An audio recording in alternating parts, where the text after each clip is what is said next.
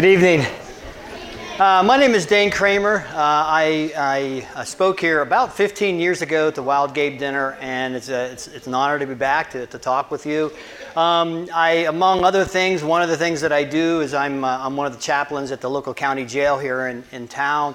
So if the person beside you said, "Hey, that guy looks familiar," well, there you go. I mean, it's really the only church in town where I can't invite you. You're not allowed. We have a closed door policy there at our church, and so we just can't have you. But I'm not here to talk about my work at the jail.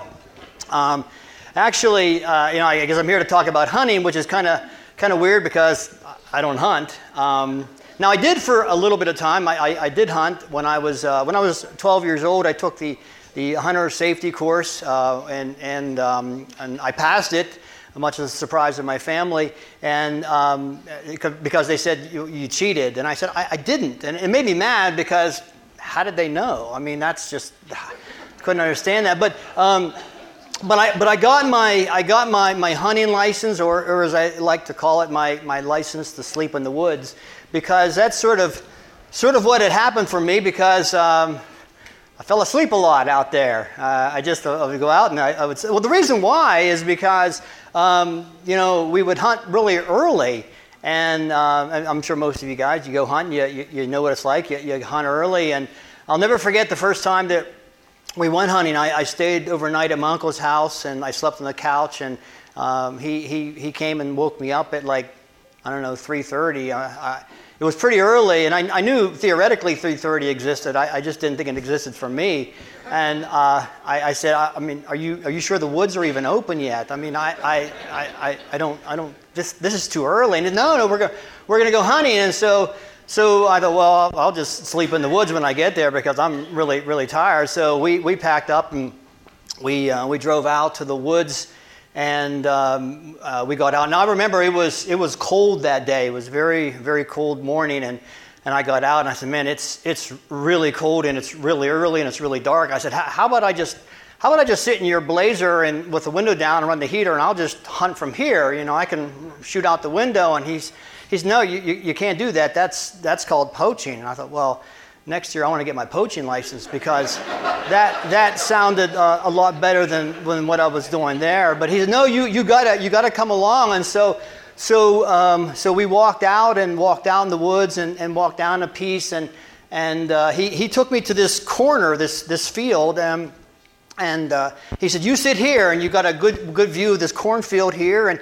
And so I sat down, and he and my brother, they went further down to the woods to hunt, or to what they say a much safer place.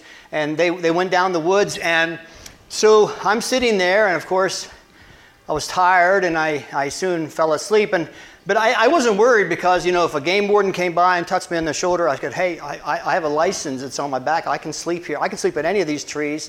It doesn't matter, But so I fell asleep, and just kind of catch up. It was dark and it was cold, and I woke up. The sun was shining, and I was warmer. And I woke up, and I wiped the slobber off my cheek, and I sat up, and I looked out, and there was this deer out in the field. And it's like, well, there it is. And I knew it was because I pulled out my Pennsylvania animal chart, and I compared it, and it was a deer, and I knew it was a buck. And I thought, my training just kicked in instantly. Okay, and so I pulled my rifle up, and I took the stock firmly, and I looked down the open sights to the deer, and it was kind of strange though, because this is I could tell this is a different deer, because it was wobbling. I mean, it was wobbling, and I pulled the gun away, and it was eating corn there in the field or something, and I pulled my gun back on it, and sure enough, it was making circles all over my gun, and I thought, wow, this is like a special deer.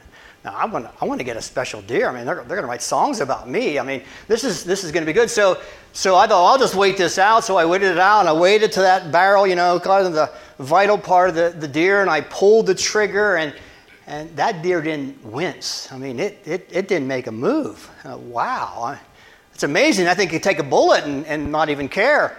And so all right, I'll do it again. So I put another bullet into the chamber, and I picked it up, and sure enough, that deer was wobbling even more now. I couldn't believe it. I mean, I don't know where this was coming from.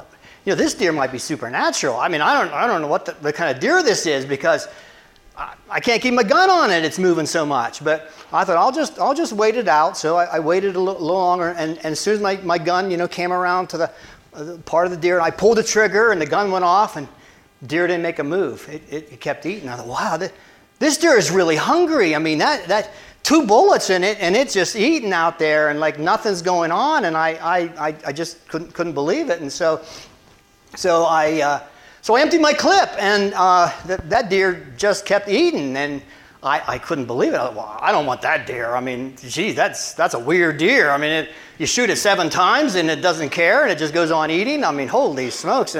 Give me a deer I can shoot. I mean, this is a crazy deer. So I just let it go, and I never did harvest a deer. I never got a rabbit or a squirrel hunting. I did get lost. That happened once. I was out with my dad and my 2 brothers. We were archery hunting, and so we went out to the woods, and my dad lined him and my 2 brothers up along the tree line. And he said, Dana, here's what I want you to do. I want you to walk about 150 yards down the tree line, and you turn, and you walk in about 150 yards, and then you turn again, and you come towards us, and you chase out the deer, and we'll get it. And I thought, well, I kind of wanted to be the one to get the deer. But then I realized, well, my dad, he knew who could walk through the woods. And so he assigned that to me. So, I'll do this. And so I walked down about 150 yards, and then I turned, and I walked back another 150 yards. And about that time, I kicked out a deer, and I was as surprised as you are. And I kicked this deer out, and so I took a shot at it, and I missed. I'm as surprised as you are. I missed, but it was not by much. I mean, it was close. And I remember thinking to myself, when I get back, I'm going to ask my dad for thicker arrows, because if I just had some, a little bit bigger, I think I really could have gotten it. But I missed it completely, and so I went and I looked around for my arrow, and I dug around and I found that thin arrow and picked it up, and then I looked up and I thought, now which way did I come from, and which way am I supposed to turn? And I couldn't remember, but my training kicked in instantly, and I started to run and scream through the woods. And now fortunately, I am a fast runner. I got to tell you that. But fortunately, my dad's a faster runner, because he caught up to me, and I heard him yelling, and he found me. I said, Dad, you can't yell. You're going to scare the deer away. I mean, my goodness. But he got me and got me out of there. And that was a tough moment. But I did learn that I was a pretty good shot, I think, in my opinion. I remember, and this is a true story, I went out with my brothers and my uncle and my dad. We were going out to shoot some clay pigeons once, and my cousin, he took 2 empty shotgun shells, and he put them on a post, and we were about, 10 to 15 feet away, and he said, well, show me what you got here. And I said, well, all right, take some notes. And I pulled my gun up, and I squeezed the trigger, and the one box fell over. And I could tell he was impressed. I mean, wow. And he said, well, there's still a box on that fence post. He said, I said, well, this is a double barrel. I still have another trigger. So I pulled up, and I squeezed it, and the box that fell over now fell off the post. And I could tell he was very, very impressed with my shooting skills. But, ultimately it came around where I decided, maybe I wanted to explore the great indoors a little bit more, and so I came to my dad that one year. I was about 16 or 17, and I said, I think I'm going to give up hunting, and I knew he would be disappointed, because he hunted, and my brothers hunted, and my uncles hunted. Everybody in the family had hunted for many years, and I knew he'd be disappointed when I told him that I was going to give up hunting. But he masked it very well and kind of pretended like he was happy about it. Anyways. I quit hunting, and as a matter of fact, you might remember the year, I think it was 1977, because the fall edition of Game News magazine, some of you remember Game News, the lead article was, it's safe to go back out in the woods, and it made me mad, because I didn't know it was dangerous. I always felt safe out there. I mean, I don't know, but In any event, I quit hunting at that point. But, all joking aside, I developed over the years a real passion for the outdoors. When I was in my early 30s, I began to do some backpacking. And here in Somerset County, we have the Lower Highlands Hiking Trail passing right through. Many of you probably are familiar with the trail. It runs from Pile to the Connemara Gorge up in Seward area. It's a 70-mile backpacking trail, and I really cut my teeth on that. I've thru-hiked it now 13 times, I think. I did it once in a weekend, and once I did it back-to-back, where I did 140 miles from end to end to end, and have just really spent a lot of time backpacking. Besides the local trail, I've had a chance to backpack the Appalachian Trail through Connecticut and Massachusetts and through parts of Virginia and through Pennsylvania, and have just really developed a passion for just being outside and just being out there to walk. I've been out west, had opportunities to hike through the Rocky Mountain National Park as well as in the Great Sky Country of Montana. Fantastic, beautiful area. And so even though I don't hunt anymore, I know what it's like to have a passion for the outdoors, and I know many of you have it. I know that you do. And when you get out there, you just feel like you're in your element. You just feel like this is where I need to be. This is my happy spot. This is home to me, and I get that. I totally get that. And I know what it's like when you're not out there, because you're often thinking about getting out there. That's where you want to be.